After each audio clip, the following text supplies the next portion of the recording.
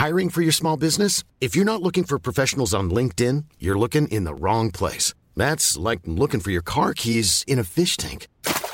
LinkedIn helps you hire professionals you can't find anywhere else, even those who aren't actively searching for a new job but might be open to the perfect role. In a given month, over 70% of LinkedIn users don't even visit other leading job sites. So start looking in the right place. With LinkedIn, you can hire professionals like a professional. Post your free job on linkedin.com/people today.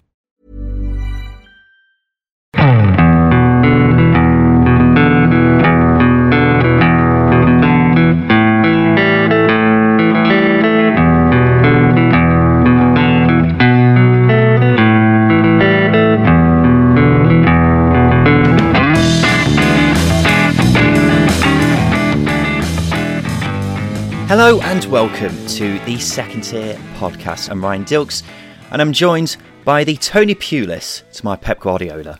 It's Justin Peach. Good afternoon. Yeah, sorry. Swung me a bit. How's it going, Justin? Yeah, not bad. Not bad at all. Good. We're joined on the show today by Billy Grant from the Brentford podcast Be Sotted. Billy, are you well? I'm not too bad. I'm very happy now. How are you doing, guys? Yeah, we're all right. We are all right. And we also have Alex Everson from the Reading podcast Elm Park Royals. Alex, how are you? I'm doing pretty good as well. Pretty good after yesterday. You were late to the podcast because you decided to get a panini from Costa. How is it? I haven't tasted it yet. I'm hoping it doesn't go cold before we finish though. We'll be quick with this, don't worry. We'll start with the game from Friday night, a West London derby between Brentford and QPR at the Brentford Community Stadium, which the QPR Twitter account called the Lego Stadium before the game. Billy, were you offended by these critical remarks? Oh dear. Oh, we did find it quite funny actually. The problem with QPR, when they do things like that, it always hits them in the face, and it hit them in the face yet again.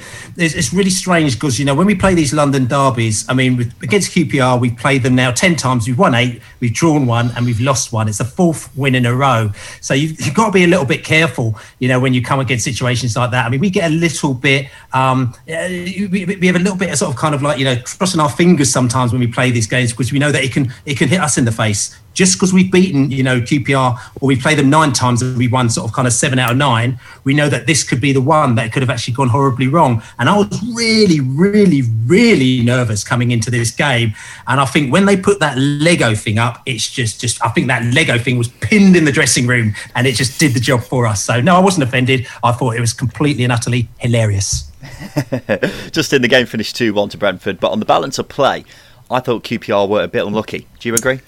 No, yeah, I'd say QPR were unlucky, but I think Brentford had the better chances and they're clearly the more clinical side. You know, they were lucky not to be down to 10 men, which is obviously a talking point with Sorensen barging into the back of Dykes. But yeah, they just came up against a slightly better team, and it showed throughout the game. Billy, Brentford have sneaked up to 6th, which surprised me because they haven't been great so far, have they? They've drawn quite a few games they should be winning, but do you think we will be able to see the best Brentford very soon? Yeah, I'll tell you something. There's been a lot of debate with the Besotted crew. You know, we've got quite a big podcast crew. We discuss this a lot on WhatsApp, you know, and also with a lot of the Brentford fans. And there's a lot of sort of disappointment, I think, coming off the back of last year's playoff final loss. The fact that the back end of last season we were so good, playing this flair football. We were going out scoring goals for fun. We had Ben Rama doing stuff. We had Josh Da Silva playing, you know. We had Bumo playing well. Ollie Watkins banging the balls in. So, listen, we were very, very fortunate at the back end of that season, but the reality is that we didn't win, and now we're back in this division here again. So we've come to the start of the season again with the usual slow Brentford start. And a lot of Brentford fans were a bit disappointed, saying, oh, God, it's typical, we're not doing that well. But actually, the reality is that this is the best championship start we've ever had. I think the style of football we were playing, people are saying, Brentford, they're not quite playing that style of football. But what we have become is, I think we've become a little bit more practical and, if anything, probably slightly more boring than we were last season, if that makes sense. So I don't think things are as bad as they're made out to be. Ivan Toney scored again, 12 goals for him now. And the thing I was saying in midweek, Billy, was that it's great Toney scoring all these goals, but if you take him and Marcus Forss out, then the rest of the team has only scored 4 this season. So the rest of the side needs to step up and start putting away some chances, don't they? They do, and again, it's something that I've thought about the last few days. I was thinking, actually, to be fair, Ivan Toney, we've got a joke again at Beesotted that he scored 12 in 12, so he's going to score 46 goals this season in 46 games. I'm not quite sure if that's going to happen, but that's just kind of what we're rolling with at the moment now. But we just thought, what happens if he has a bad run? What happens if he gets injured? It's a problem. But again, football's not as simplistic as that. It's not a case of you take a player out and the player that comes in doesn't score. You change your team around, you swap it around. Even though Ivan Toney, brilliant player, but I don't think it's as simplistic to say that, no, if he's not there, we're not going to do as well. But you are right. Last season, we had Bumo scoring goals. We had Joshua Silva scoring goals. We had other players scoring goals. We need that yet again. But also last season, I think Saïd Benrahma had only scored about one goal up until now. I think Bumo had scored one or none up until now. So listen, just give us a bit of time. We're still there and just kind of treading water. Well, Reading ended a winless run of 5 games by beating Bristol City 3-1. And it was a very good performance from Reading, Alex. It was very good. And I was on here last week and said, don't really see where our next 3 points is coming from. And then we drew away against Millwall and beat Bristol. And by all counts, I think we were probably unfortunate to only score 3 really yesterday. Yeah, 18-year-old Michael Elise beautifully set up one of the goals, and now he's got the joint most assists this season. What a talent he is, Alex. Yeah, I mean, let's be honest, Michael Elise isn't going to be playing in the Championship for more than a year. However much Reading fans are desperate for him to stay, the guy's just insanely talented, and the pass for Reading's second goal yesterday, which Meite scored, he knocks it with the outside of his boot. And we discussed it yesterday on our podcast around how it was very reminiscent of our only other real, I guess, really successful academy talent, which was Gylfi Sigurdsson. And that pass was very Gylfi Sigurdsson-esque, outside of the boot from inside his own half to set up a golden opportunity for us to score. And yeah, I can see him going for big money next summer, and I can't imagine that he'll be playing in the Championship for much longer. Yeah, I agree with you on that one. After Reading had a good start to the season, you managed just 1 point for 5 games before this game. Did this win look like it could be a turning point for Pauno's boys? Yeah, I think so. This is the first win when we've really, I guess, had a setback during the game and been able to go on and still win the game quite comfortably. We really made Bristol look quite poor, I think, yesterday, and I think they might have only had one shot, and that was the goal, or possibly 2 shots with one goal and one other shot. Despite the fact that Reading were out in front for the vast majority of the second half, we didn't really give up any chances, particularly outside the goal, which was definitely shouldn't have been given, miles offside. And yeah, I think it's a definite positive to see us beat a team which is higher up in the table and were playing very well before yesterday. And do so quite convincingly as well. So I can see it being a definite turning point for us, and hopefully we'll be able to kick on and get some points against kind of lower table opposition in the next few weeks. Yeah, you're spot on about Bristol City, because just from their perspective, it was a pretty shocking performance, wasn't it? It was, and it was. I didn't expect the level of dominance. Reading had 10 shots on target compared to Bristol City's 4, and obviously to sort of reiterate what Alex said, Reading made him look pretty poor, but I think that's partly down to the rough shape that Dean Holden's team are in at the moment. I think he's had to compromise on what he wants to do with the team because of the amount of injuries he's had to 2 key players. Tommy Rowe, for example, is a makeshift centre-back, which probably wouldn't have foreseen this at the start of the season. And they are lucky it wasn't worse. Moore should have been sent off. Wells and 4 other players were offside for their goal. And, it was a pleasure to watch from a Reading perspective, it was. And Bristol City can thank Daniel Bentley and the officials that it wasn't worse for them. Definitely. Alex, how was your panini? Yeah, it's not bad. It's not bad. It's going a little cold, but it's all right. It's still tasty. Billy, Alex, thanks for now. We'll come back to you both a bit later on when we play Simon Grayson's Hateful Eight. But me and Justin are going to take you around the grounds now. And we'll kick off with Preston, who are not doing very well at the moment at all. They lost 4-1 to Watford yesterday. Jimmy Atkinson is from the Preston podcast From the Finney. And you're having a tough time right now, aren't you, Jimmy? Hi, guys. Yeah, not been our greatest week, if we're honest. Yesterday's game, missing 5 players who could play at full-back. 3 through suspension and 2 through injury, so a bit of a patched up team yesterday, in all honesty. And yeah, beaten by the better team on the day. Watford had class about them. We got ourselves back into the game at 2-1, but then conceded within a matter of minutes. We're in a bit of a pickle at the minute, if we're honest, and it's probably an accumulation of things on and off the pitch. 2 signings since the 2nd of August 2019, bit of a stale squad, and I think that's translating into performances at the moment, and we've got a bit of a tough run of fixtures as well, which doesn't help. Alex Neil's under a bit of pressure at the moment, isn't he? Where do you stand with him? I think he's under a bit of pressure, Ryan, for the first time now. I don't think there's a better man out there to do the job, personally. I think you've got a manager with a promotion to the Premier League on his CV, done a good job here so far. However, I just feel that there's a lot of things that have gone wrong over the past few weeks especially, and I think if it could have gone wrong, it has gone wrong. It's, for me, if the club do decide to part ways with the manager who comes in, that's my biggest concern. I don't think there's a manager out there that could come in and really make a positive impact on the squad that we've got at the moment. It's mediocre in terms of squad depth. We've got a good first 11, some great players in Ben Pearson, Ben Davis, Alan Brown, Daniel Johnson, but all 4 of them are out of contract in summer. So we've let 4 of our best players get to the last 7-8 months of their contract, and the manager's clearly frustrated by that. He's already come out in the press and said it's out of his hands. I don't know if I can fully put all the blame on Alex Neil at this moment in time, because there's a lot of factors at play. Yeah, that's kind of similar to what I was saying in midweek. And just carried on from that, do you worry a bit about the long term at Preston? Because as you mentioned, you've got 4 key players out of contract in the summer. And I don't think the playoffs are going to happen this season now unless there's a massive turnaround. And if you lose those 4 players, the squad could be a bit poor next season, couldn't it? I think that's the understatement of the year, mate. Yeah, we're in a bit of a pickle after the end of the season if and when we lose those players. And Darnell Fisher's out of contract as well. He's been a decent player at right back when he's not misbehaving. So yeah, we are in a bit of a situation, and having only signed 2 players in the past 16 months, we're going to have a big overhaul, whether it's in January or in the summer.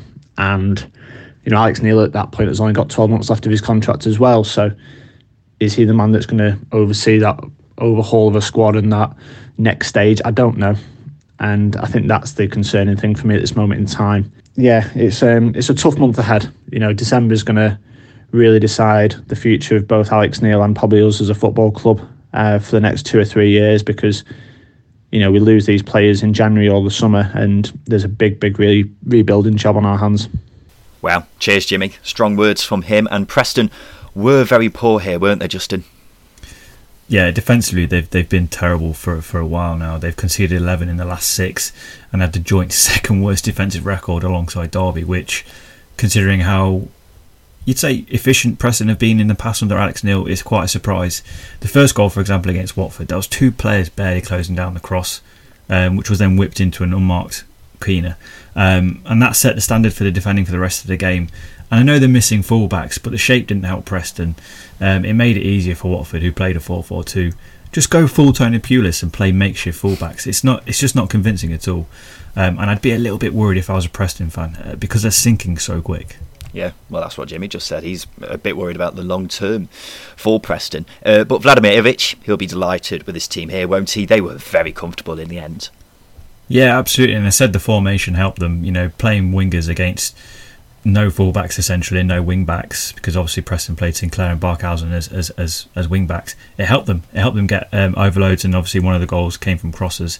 And that's Watford. They're unbeaten. They're unbeaten in 5 now, 3 wins in 6, and they're picking up form at the right time with players coming back in like Deeney, and that only makes them stronger. It would be hard for them to stop if Ivic can find the balance between attack and defence, because that's been the issue, I think, for the first quarter of the season so far for Watford. Yeah, Ismail Assar was ridiculously good. Not too surprising considering he was being linked with Man United in the summer. In fact, why no one signed him in the summer is mental, because he's a top-half Premier League player, isn't he? And he's only 22. It seems like common sense to just get him. He could single-handedly get Watford promoted this season, I think. I know they've got loads of players who are Premier League quality, but he is a cheat code in the Championship. Watford, the only team to score in every home game this season, and are now third behind Bournemouth and Norwich, all three relegated sides. Getting along very nicely, aren't they? Still not going so nice for Derby, who drew 1-1 with Wycombe. It was Wayne Rooney's first game in charge as interim manager after the coaching team idea was scrapped very quickly. Joining us now from the Second Tier podcast is Derby fan Justin Peach. Justin, hello. Hello. Were there signs of improvement here with Mr. Rooney in charge? There was, and for once I don't have to criticise Derby massively. As I say, it was so much better because there was an improvement going forward. It is still frustrating because Derby have now dropped 8 points from winning positions this season, but in this game they created so many more opportunities, and I think that's down to one man, and that's Colin Kazim-Richards, the journeyman, 34 years old. Imagine saying that to you a couple of months ago. It's mind-boggling. But the game changed in Wycombe's favour when he went off after an hour. He was the focal point of every attack. He holds the ball up so well.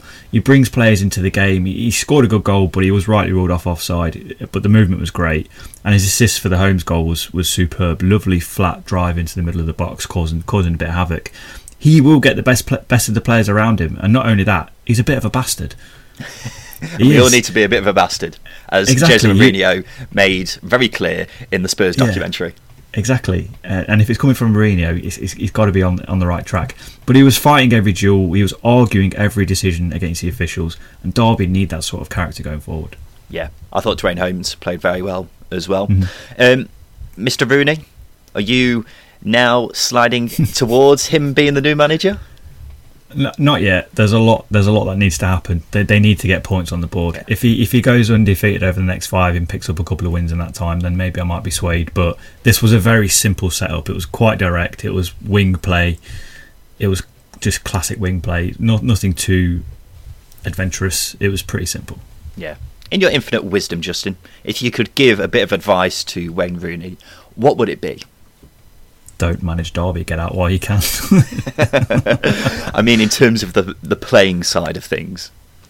In terms of the playing side of things, it's hard because there's such an imbalance with the squad. But if I was to say something, just start Colin Kazim-Richards, because that's what Derby have been missing over the last 5 or 6 weeks. It's just strange that they've not decided to go with him, because Martin Magon, when he came on, he couldn't control anything. Colin Kazim-Richards could. It was a really good performance to watch, and yeah, just start CKR. CKR, there we go. Gareth Ainsworth, he was happy with the point after the game, and they've now drawn 3 in a row now. But if they are going to stay up, then you feel they need to convert some of these draws into wins, don't you? No, definitely. I said at the start of the season they'll take points off teams. They drew with Brentford last week, got a clean sheet against Huddersfield in midweek, and they've got a point against Derby yesterday, and they could have won the game as well. They were unlucky not to, but they've got to. They've got to be a bit more. I'm trying to think of the word. Clinical. Not necessarily clinical, but they've got to stop sort of being happy that they're there, and just be better. Just be better. It sounds so daft, but they seem like such a really nice team, and they're happy to be there. But the likes of Akinfenwa yesterday changed the game for Wycombe as well. You cause chaos in the box. More of that. Make it really hard for teams. Be really hard to beat. Be ugly. Be horrible. That's what you've got to do. Like Colin Kazim-Richards. Like CKR, yes. Akinfenwa is great, isn't he? They just hoof the ball up to him, and he wins it every time because defenders can't physically move him. He just doesn't jump, he just stands his ground every time, and he wins it. He's like a wardrobe. It's amazing. Cardiff got just their second win in 9 games with a thumping 4-0 win over Luton. Tom Phillips is from the Cardiff podcast View from the Ninian. Tom, how much does this ease the pressure on Neil Harris? Yeah, it definitely eases the pressure on Harris. I think if we'd had a negative result yesterday, I think that could have been him gone. The opinion on him has turned massively over the last week or so. The game against Coventry is probably the worst performance I've seen by Cardiff in about 4 or 5 years. So it was a much needed result. I don't think it was really expected, not in the manner of the win anyway. I would have taken a scrappy 1-0. I didn't see a 4-0 coming against Luton, who are normally quite resolute to the back. So yeah, huge result, and huge result for Harris in particular. What was the feeling around the Cardiff fan base prior to this game? Was there a genuine sense that if they were to lose this game, then Neil Harris could have been sacked? Yeah, I think there was a feeling that this could be the final nail in the coffin if we'd lost to Luton yesterday.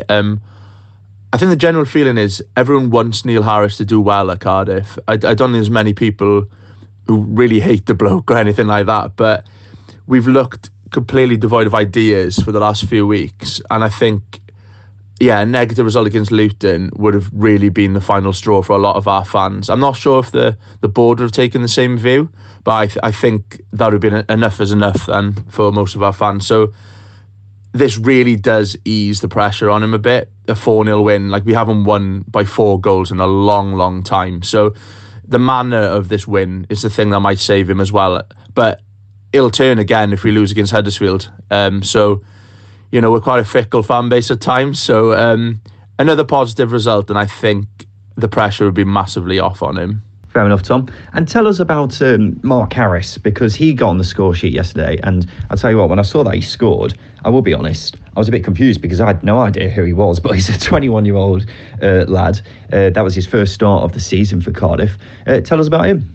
Yeah, and I'm not surprised you haven't heard of him. He's been in and around the squad for a while now. He's been out on loan to the likes of Wrexham, but he's been in relatively good form he scored against Germany for the under-21s, and he's been kind of knocking on the door for a while. And I think we've been so poor recently that Neil Harris had to try something, so he's gone for his namesake in Mark Harris, and it's worked. He played really well yesterday. He was stretching the defence. He was making runs in the channels, and he was offering something that we don't normally have from our front players with the likes of Moore and Glatzel. So, no, it's refreshing to see kind of an academy product come through. Another Welsh player. There were two Welshmen on the score sheet for us yesterday, which hasn't happened since Paul Parry and Joe Ledley, I think it was. So, no, it's a welcoming sign to see one of our own players kind of make it through to our first team. Thanks, Tom. Yeah, Mark Harris looked very good here, didn't he? And Cardiff in general looked pretty good, didn't they, Justin? They did loads better than before, but they need to build on this because they beat Barnsley a few weeks back 3-0 and they then went on a bad run of form.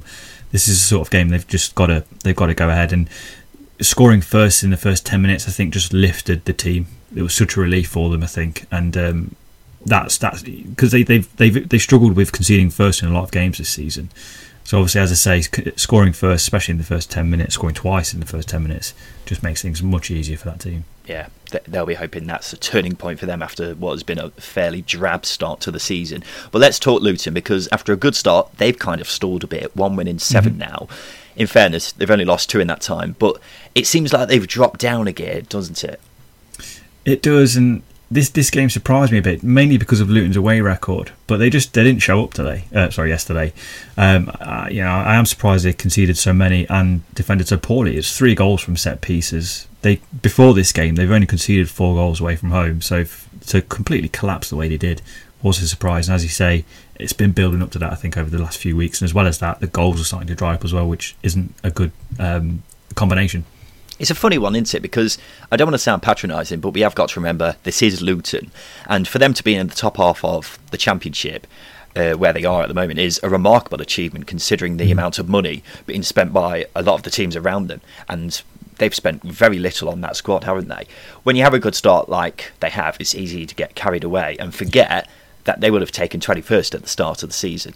So you've got to put these things into perspective, I suppose. At Ewood Park, Blackburn beat Barnsley 2-1, thanks to goals from Adam Armstrong and Sam Gallagher. Ryan Hildred is from Rovers Chat. Ryan, how was the game? In summary, it's a game that Barnsley can feel very hard done by. They came and played a really effective, high-pressing game. And the first half in particular, it was mainly possession in the Rovers' backline. We really struggled to get out. Barnsley did a real good number on us in that sense. It wasn't, Barnsley didn't create too many chances playing that way, but it just really stifled Rovers and we weren't our usual fluid self. Then there's just a big game-changing moment right on half-time. Adam Armstrong, clinical, we go in 1-0 up, Barnsley will feel very hard done by. Second half, bit more in control for Rovers, but it was a nervy final 15 minutes. We lost Scott Wharton to injury when we're 1-0 up, and then you're thinking, oh, here we go. But then Sam Gallagher eased the nerves with a great goal coming off the bench. But in the true Blackburn Rovers way, goal for Barnsley in stoppage time, which was the least they deserved. And it was, a nervy final 5 minutes, but, great result for us in the end. Yeah, as you mentioned, Adam Armstrong got on the score sheet again. 13 goals in 13 games for him now, which is just quite frankly ridiculous. But Sam Gallagher scored as well. And how important is it that other players contribute to the scoring alongside Armstrong? I think it's massively important for Rovers for two reasons. The first, you're only an injury or a sale to a Premier League club away from losing someone like Adam Armstrong. So, yeah, you need to be able to replace those goals in the side. And then not just Sam Gallagher, but Ben Brereton as well. You know, both of them have got price tags associated with them, and there's been a bit of pressure on them. And it's really great to see them both impacting the Rovers side in that way now. And I think that's testament to Tony Mowbray and his style of management. You know, keeping his confidence in them, keeping them in and around the squad. You know, players getting behind them. Really important. And you know, from a squad depth perspective, you've got Harvey Elliott, who, you know, really is walking into the team at the moment and one of the first names on the team sheet. I really want Sam Gallagher pushing him in that way, and you want Tyrese Dolan pushing Ben Brereton on the other side. So really, really important that people are chipping in and creating that competition in the squad that ultimately is going to drive you up to the top 6 spots. Yeah, and I've been banging the drum for Blackburn to finish in the top 6 this season, despite results not necessarily going their way over the past few weeks. It seems like the main issue is the defence, because you're the top scorers in the league. Do you agree that the issue is the defence? And if so, do you think that's going to get better as the season goes on? I think defence this season has been the issue, and I think it's injuries and who's been injured in that back line, which has been the issue. We've undoubtedly got the personnel to play a very good back four. You know, Nyambe, Lenihan, Ayala and Barry Douglas, that's a good back four at this level. And then Thomas Kaminski has come in and showed himself to be a very good keeper. If you can keep that settled back 5, you know, that 5 unit for most games, then that's a really good basis to work from. The issue for us is we've not had that really this season. Hopefully it will get better once we have the likes of Ayala and Derek Williams coming back and, you know, getting themselves into that centre-back pairing. But yeah, the key is luck with injuries. Nice one. Cheers, Ryan. Justin, would you agree? Not the most convincing of performances here from Rovers? It wasn't, but these are the sort of games last season that they would have probably dropped points in. They didn't play particularly well. Barnsley were probably the better side of the balance of play, but they got the win, and it's these sort of games that make you think, okay, this team might be ready for a playoff challenge, because at the end of the day they showed a gritty side to them. You know, they weren't just relying on their chance creation and taking the chances. They had to do a different side of the game today, and it worked out.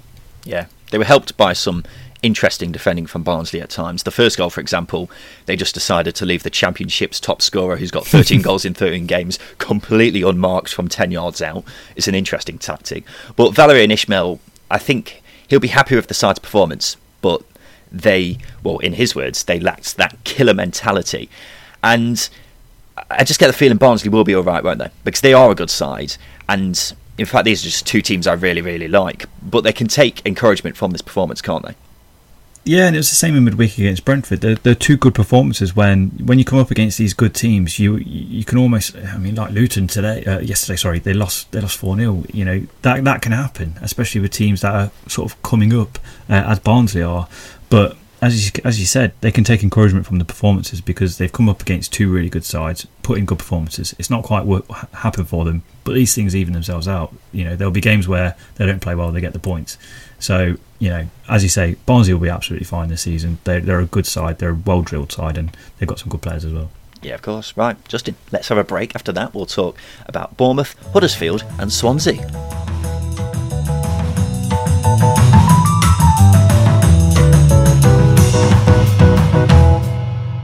Are you struggling for present ideas this Christmas? Have you thought about getting a Dortmund shirt for your dad? What about some Barcelona shorts for your brother? Or maybe even a Lazio jumper for that special someone in your life? Classic Football Shirts has everything you need for any football mad people you're buying for this Christmas. Whether it's a Blackburn shirt from 2007 or even Middlesbrough themed loungewear, whoever they support, they'll have something for their club. Have a look for yourself at classicfootballshirts.co.uk or visit them in store in either London or Manchester.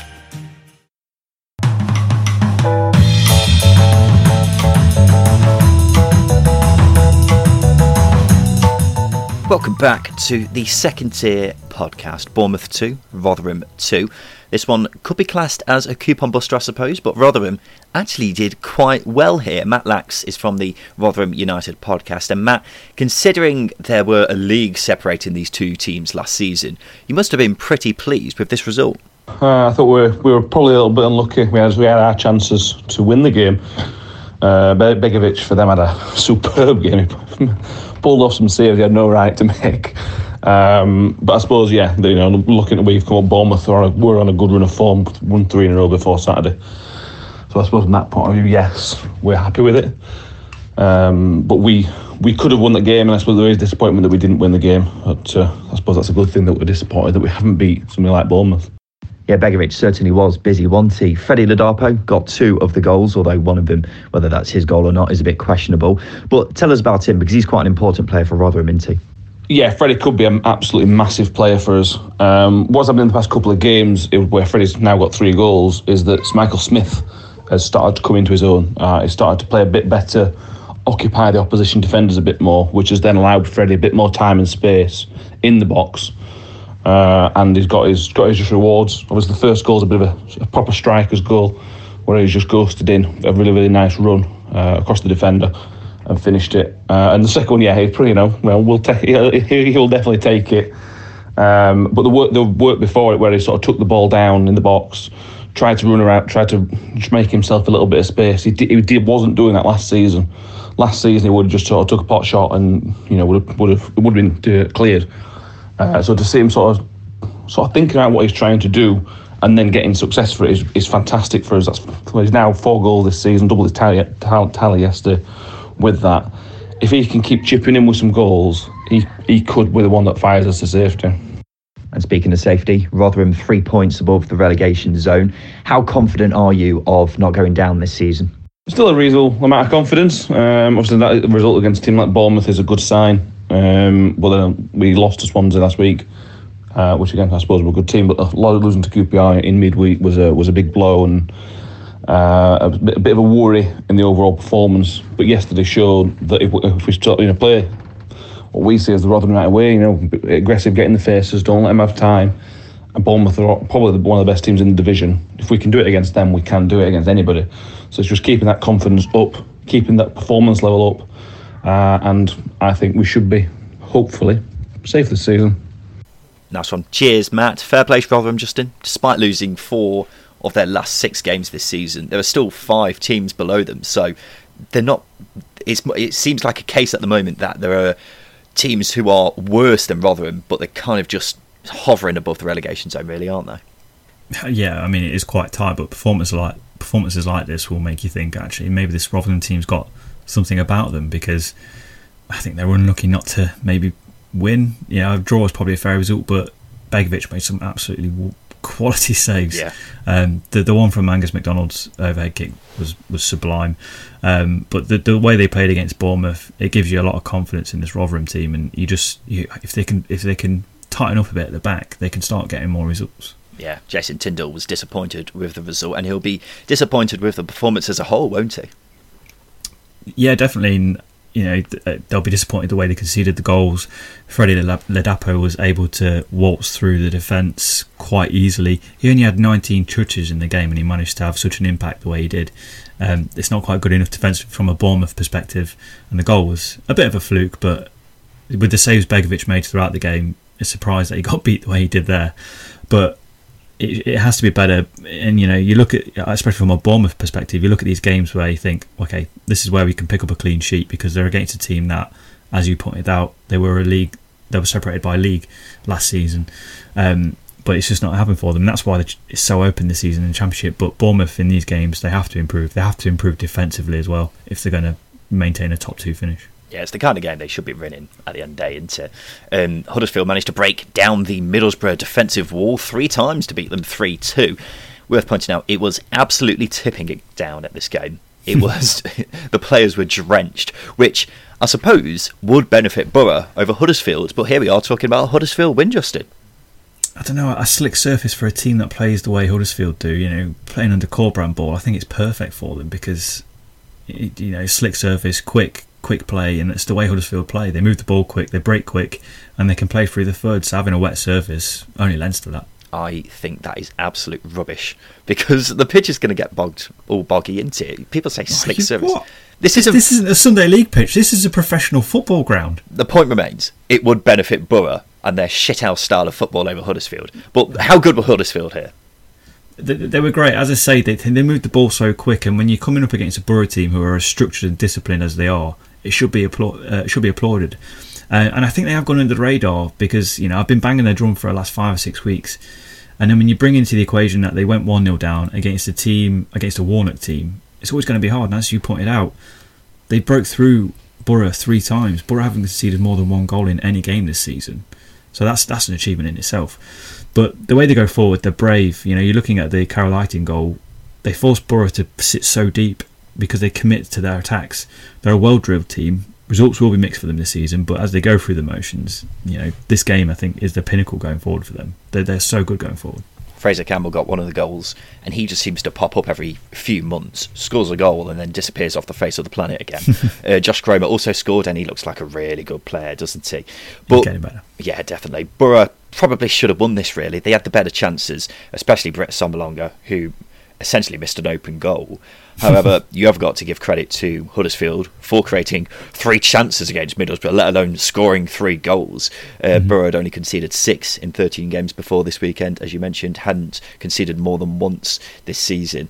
The issue with Borough is, and it seems to be the same problem again and again, putting away chances, because they are creating them. It's not just a park the bus situation every game. Someone like Brett Sombalonga should be loving life in this side, really, but he's struggling for some reason. I'm not sure why, Justin. He struggled last season under Woodgate. That might have an impact because for the best part of 14-15 months it's not been going for him. But he is a good striker, and when he does get chances, he does put them away. Obviously, it's quite contradictory to say that because he hasn't in this case. But I think he'll pick up form eventually, and I think Borough, Neil Warnock loves stockpiling strikers. I think they'll bring 1 or 2 in maybe in the January transfer window, which might help them out a little bit because he's a manager who likes to rotate that forward line quite often. Well, they've got Chuba Akpom as well, but he's not exactly someone who's known for being prolific. But as you say, we have got January just around the corner now, so I think that will be an area that Neil Warnock will be looking to strengthen. This Sunday afternoon, Swansea beat Forest 1-0 thanks to a goal from Connor Roberts, the 5'7" Connor Roberts, who managed to beat the 6'4" Sammy Amiobi in the air. Brilliant header, but I don't understand how that's possible, Justin. Yeah, trying to work out the physics in my head. Amiobi's a big guy. Could probably fit 2 Connor Roberts on him. Yeah, it's not quite good enough when you're getting beaten. That's when you start to question desire to defend in that situation. Put your head in there, defend the goal, because Forest aren't picking up points and Amiobi isn't contributing going forward. So stick your head in there, stop the goal. Do anything to stop the goal. You've got to die for 3 points, a man once said. Swansea now have got the best defence in, I think, English football. They've got the best defence in the Championship now after Middlesbrough conceded 3 goals yesterday. And it's quite remarkable, really, isn't it, when you consider they've just sold their best defender in Joe Rodon to Spurs, and their best defender from last season in Mike van der Hoorn's gone as well. But they're still going very well, aren't they? Well, again, it's one of those things like, how can you put your finger on it? Because you get your best players leave, you think you're going to struggle after that, and they haven't necessarily replaced him because Ryan Bennett's come in, but he's an experienced defender. He's not a ball-playing defender like Van der Hoorn or Joe Rodon were. So it's maybe changed things a little bit for Swansea. They're a bit more pragmatic and structured, and the shape every game is working for them, and they take the chances when they come as well. So yeah, it's a really well-drilled Swansea team, and they're not just a organised, structured team. They're a great team in possession as well. Yeah, Steve Cooper knows what he's doing, and he's getting the best out of Mark Gurhey and Ben Cabango, who are just a couple of young lads at the end of the day, aren't they? But they're playing like experienced pros. But a great win for Swansea, who are now up to 4th. Forest, still only just above the relegation zone. It's not clicking, is it, for some reason? Again, it's another thing you just can't put your finger on, because the team that they've got, the squad that they've got, the 3 squads that they've got, they're all very good squads. Exactly, and a quality manager. But they've lost 3 on the bounce without scoring. The 2 games that they won previous to that were against Wycombe and Coventry. they're two teams you expect them to beat, but since then they've been quite poor. And you're looking at the team and you're wondering where the goals are coming from. But there's creativity in goals in Lolly and Knockaert, for example, but it just doesn't seem to be cohesive at the moment going forwards. And defensively, they were let down again by a loss of concentration or attitude or whatever. And it's little things like that are stopping Forest from progressing, and they have to, because, as we said, they're just a couple of points above the relegation zone. Do you think? I don't know. We might be getting a bit carried away with their performances at the moment, but are they potentially in a relegation battle this season? Maybe in a few more games that might be the case. I think that, you want to say that they've got enough in their squad, but you look at Derby who are down there where everyone's saying their squad's good enough to be higher up the table. They're not at the moment, and Forest are down there as well. So maybe a few more games you might be asking that question. But it's just something weird going on at Forest at the moment, and no one can put the finger on it. Don't even think Chris Hughton could. Yeah, we'll have to reassess that in about a month's time, I think, won't we? Norwich 1, Coventry 1. Norwich's injury problems are getting a bit ridiculous now. 13 players were missing for this game. They could only name 6 subs, and 5 of them were academy players. They also had Marco Stiepermann up front, who's more of a midfielder. It's not an ideal situation. Either way, they managed a point. They were a bit lucky, though, weren't they, Justin? Because the penalty they were given was very debatable. Yeah. I'm exasperated. It was an awful decision. It was really good goalkeeping, and I don't know how he's been punished for it, because the ball changes direction. Yeah, that gives you the first indication that he's got a hand on the ball. It's just bizarre, and unfortunately it's another talking point. We don't want to talk about officials, but they make it very topical for us to do so. Yeah, the standard of officiating at this level sometimes it is shocking, quite frankly, isn't it? And it does bring up the case for VAR again. I'm not sure if we necessarily want it in the Championship, but when you see things like this that have ultimately cost Coventry 3 points here, well, 2 points, it's criminal at the end of the day, because it's clearly just not a penalty, because, as you say, the keeper has palmed it away, but he's still giving it. It's ridiculous. But going back to Norwich's injuries, Max Aarons went off in this game as well, so the situation's even worse, and that's not ideal when you've got the busy Christmas period coming up. So I think Daniel Farke might be a bit limited with the personnel he's got available during that time. They're Farks, aren't they? Jesus Christ. Should Coventry be a bit disappointed, do you think, considering the injury problems? We'll ignore the penalty, but do you think Mark Robins will be looking at this thinking they should have got 3 points? Potentially, yeah. The amount of chances again that they created, they were good. They were good value for the win, but I think nonetheless it's a good result for Coventry, because they're building on a steady start after the international break, which they've needed to do. We're starting to see a bit more grit about them, which has eluded them for the first few weeks of the season. And as we pointed out, they've halted a really good team here, the form team in the league, and to an extent they took advantage of Norwich's circumstances. But it's something to build on. Biamio again, he's on the score sheet. He's not a regular goal scorer, so that lightens the load on Walker, and obviously Godden, who's out injured at the moment. So there's a lot of encouragement there and a lot to build on for Coventry, and they've got Derby midweek, which is a big game for both teams. Yeah, definitely. Wednesday 0, Stoke 0. This game is absolutely appalling. I think this could be a bit of a theme under Tony Pulis. Wednesday have managed just 2 shots on target in 3 games, which is remarkable. Also remarkable was Jordan Rose was subbed on and then taken off. Don't think he was injured either, but that's never good. Anyway, less said about this game the better. And the same goes for Birmingham 0, Millwall 0. I bloody said on Thursday as well this game was an obvious draw, but I didn't put money on it. Why do I do this to myself? These two teams have drawn the most in the league this season, so another draw was totally expected here, and they're probably the most evenly matched teams in the division. Millwall have scored 12, Birmingham City have conceded 12, Millwall have conceded 10, Birmingham City have scored 10. So if ever a game was going to be a 0-0, it was this one. Absolutely. Let's do Who Knows Wins. This is our league where you can win money by correctly predicting the results of championship games. It's really easy to do. Just download the Who Knows Wins app and join our league. Guess the most correct results out of all the games in the championship. The more people involved, the bigger the prize. This week's win pot was a massive £201, and it was split between two people who got 8 correct results out of 12. That's Brown 20592 and RFC Steph. So well done, you two. You have split £59.50 between you, which is not bad going at all for a weekend. We've got midweek games coming up, Justin, so make sure you join our midweek league listener before the deadline on Tuesday for your chance to win some big money. Justin, let's go through the games. We'll start off with Cardiff Huddersfield. Who are you gone for? I'm going with Huddersfield here. I'm going to go draw. Birmingham Barnsley. I'm going for a draw. I'm going Barnsley. Bournemouth Preston. I'm going Bournemouth. Derby Coventry. I'm going draw. Big game. I'm going to go Derby, you know. I fancy Rooney to get things off the mark. QPR Bristol City. I'm going... Oh, this is a hard one. I'm going QPR, I think. You know, I'll go QPR as well. Rotherham Brentford. Brentford. Yeah, I'll go Brentford too. Wednesday, we've got Borough versus Swansea. Sorry, I heard that as Sheffield Wednesday. Borough versus Swansea. Borough. The two best defences in the league. I'm going 0-0. Blackburn Millwall. I'm going to go Blackburn. Millwall have drawn too many games. Yeah, I'll go Blackburn as well. Luton Norwich. Ooh, draw. Before, that would have been relatively straightforward, I think, but with the injury problems, it's tricky. I'll go Luton. Forest Watford. Watford.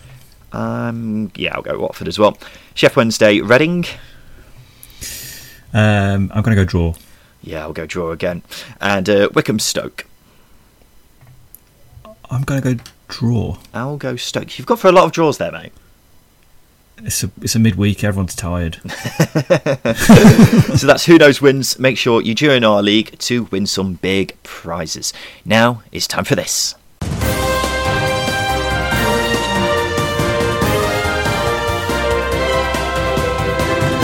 Yes, it's time for the news. We now know which teams will be allowed to have in fans from this week. It's as the government announced which tiers each area of the UK will be in. So if your team is in Tier 3, then you're having no fans for the time being. Sorry. Tier 2, you're allowed up to 2,000 fans. Tier 1, you're allowed 4,000, but the only place in mainland England which is in Tier 1 is Cornwall, and they don't have any Championship teams as far as I'm aware. We went into more detail on this at the start of the episode from midweek, so have a listen to that if you want to hear more of our thoughts on it. Wayne Rooney was in the dugout for Derby's game against Wycombe. He played in the loss to Borough in midweek but decided to take himself out of the squad. Of course, he was part of a management team, wasn't he? But he's not anymore. We spoke about that a bit earlier, didn't we? But more importantly at Derby, Justin, Steve McLaren's back for the 5th time. He's been appointed as the club's new technical director ahead of the takeover by Davencio Holdings. First off, thoughts on McLaren? Return of the Mac. I'm a lover of it. The saviour returns. Exactly. The Derby Messiah. He's back. But yeah, I guess in more serious terms, it's a good appointment because it speaks of a movement going forwards in that there's trying to be a structure around the club, especially in the upstairs department, which Derby have needed probably since Nigel Clough left, because Nigel Clough did everything, and since he obviously left, they haven't really had that, and recruitment's been poor. There hasn't really been an identity or a style of play or just anything. Yeah, something like Swansea, Brentford, they all have identities. Derby haven't had that, and I think Steve McLaren coming in and maybe helping that out, or contributing to that, is going to be helpful. And obviously, if Wayne Rooney is made manager, then he's got an experienced head to lean on as well. It does smell a bit like McLaren is being there as like the older head for Rooney being appointed, doesn't it? Which is not good news if you don't want Wayne Rooney to be the next Derby manager, which I believe Justin is one of those people. Let's talk about transfers, Justin, because there's been a few this week. Alan Hilalovic has signed for Birmingham. For anyone who isn't aware of who he is, he was a teenage prodigy, being called the Croatian Messi when he was about 15. He went to Barcelona, things didn't really work out, and since then he's had spells at a number of clubs. He's now 24 and was a free agent before Blues picked him up. I'm very intrigued to see how it will go, Justin, because if he ends up, living up to the potential that we thought he had, then he could be a sensational signing, couldn't he? It could. I'm just a bit worried because it's under Karanka, but then again, I think back to when Karanka signed Gaston Ramirez for Borough and he was unreal. So I think if they get the best out of him, he could be a bit like that. But if it doesn't work out, then it's where do you go? It's the new Freddie Adu, isn't it? Because Alen Halilovic is one of those FM wonder kids that everybody signed at one point. Yeah. But yeah, it's just not quite worked out for him. But you just hope that having Sunjic alongside him, compatriot like that, is going to help him. Lee Camp is back in the Championship. He's joined Coventry on a 2-month deal after their usual number one, Marco Morosi, went off injured against Cardiff. He suffered a fractured eye socket, which, I will be honest, Justin, makes me feel a bit queasy when I think about it. But Campy is back, Justin. Are you excited? Yeah, I think so. Yeah, I have to be excited. Yes, because it's Lee Camp. Okay, yeah, I'm buzzing then. I'm so happy. Good, it's good to hear. Speaking of emergency keepers who have been signed, Stoke have gone for former Bristol City goalkeeper Nicky Mayampa. It's after 2 injuries to Adam Davies and Angus Gunn. Injury news. Norwich midfielder Kenny McLean could be out for up to 5 months with a meniscus tear. Goalkeeper Tim Krul might miss the whole of the Christmas period after getting injured in the midweek game against Stoke. And as we were saying, they're racking up a few injuries now, are the Canaries. Preston defender Darnell Fisher has been banned for 3 games for violent conduct. It's after he was caught grabbing Callum Patterson in the nether regions. Violent conduct? Seems a bit drastic, doesn't it? I mean, they've got set charges, haven't they? And obviously what Darnell Fisher did fell under that category.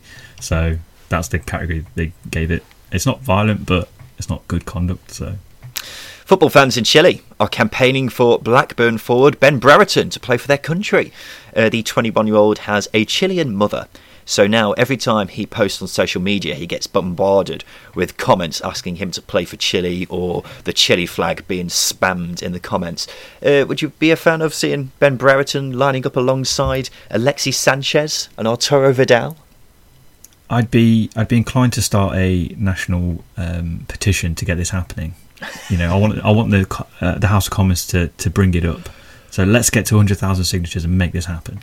I want to see it happen as well. It's going to be a bit jarring seeing all these Spanish names and then Ben Brereton is just stood in there as well. But I don't know if he even speaks Spanish, but there you go. Right, let's do some polls, Justin. So on our Twitter, we asked you 3 questions at the start of the show. If you want to get involved, then make sure you follow us at Second Tier Pod.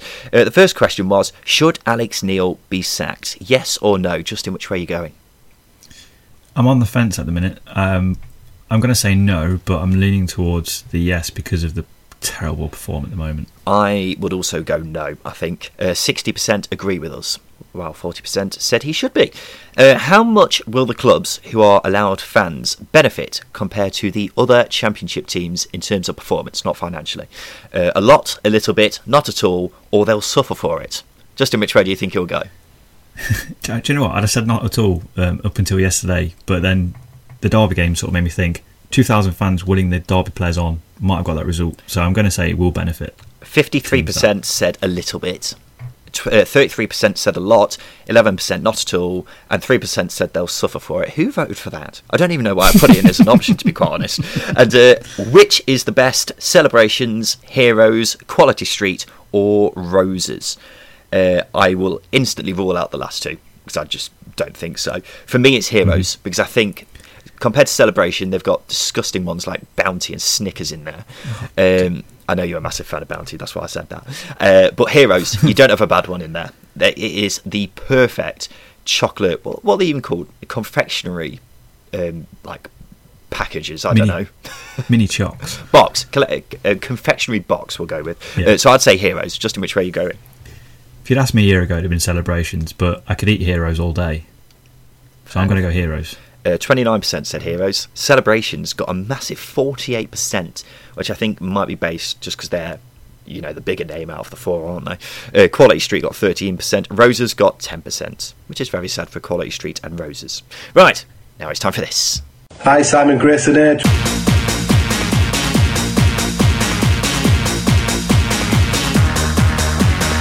So this is Simon Grayson's Hateful Eight. Welcome back to the show. Billy Grant from the Brentford podcast Be Sotted and Alex Everson from the Reading podcast Elm Park Royals. Alex, do you feel prepared for Simon Grayson's Hateful Eight? Given it was dropped on me with like 20 seconds notice, no, I don't feel that prepared, if I'm honest, but we'll see how it goes. Justin, you had a spider drop on your shoulder in the last few minutes. How do you feel? The heart's still beating. It's racing. I'm nervously looking up to make sure it doesn't drop down again. So if you hear me scream or shout or run away, then it's because it's come back again. So I look forward to it. So I'm going to ask the boys here to name 8 of a certain subject, and all they've got to do is work together to name all 8. So, for example, if I were to say, name the 8 current championship clubs Lee Camp has played for, and Justin would say Birmingham, that's 1 down, and Billy would say Forest, that's another down. But if Alex would say Barcelona, then he'd be out. So what you need to do, gents, is give me all 8 answers without all of you being eliminated. Is that clear? Oh, yes. Lovely. So, since we've got a Brentford fan and a Reading fan here, I thought we'd make this week's Hateful Eight about one of the things that both clubs have got in common, and that is stripes. So, there are 11 clubs in the Premier League and Championship who have stripes, where one of the colours is white. Brentford and Reading are obviously 2 of them. Newcastle is another one. Can you name me the 8 remaining clubs that have stripes, with white being one of the colours in the Championship and Premier League? This is based off their traditional kits, not their current shirts, because one of these teams has decided not to play with stripes this season, very irritatingly. Justin, you could go first. Can you name me a club in the Championship or Premier League that plays with stripes and one of the colours is white? Sheffield Wednesday. Sheffield Wednesday is absolutely spot on. That is 1 down. Billy, can you name another one for me, please? In the Premier League and Championship, yeah? Yes. Okay, Sheffield United. Sheffield United, yes. Alex? I'm assuming that if we're counting Reading as stripes, then I will go QPR.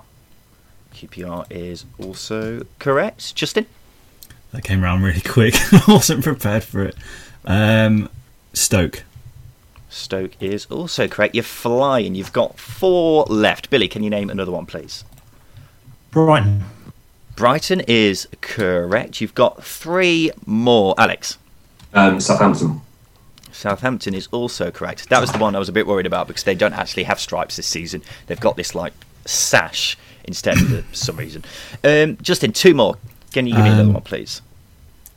Is Huddersfield Town one? Huddersfield Town is 1, and you've got 1 more left. All 3 of you are still in. Billy, can you name the final club who plays with stripes and one of the colours is white? Stripes. Oh, he's struggling. I'm just okay. A traditional kit as well, didn't you say? So it's not like no, it's not. I was going to say no. I've got to push you. All right, okay. It's not though. But Blackburn Rovers, it's not. It's got a funny sort of stripe in the middle. It's got big. It's not Blackburn. Alex. West Brom. Yes, Alex has got it. West Brom is the final one. So we have another winner of Simon Grayson's Hateful Eight. Billy, how do you feel?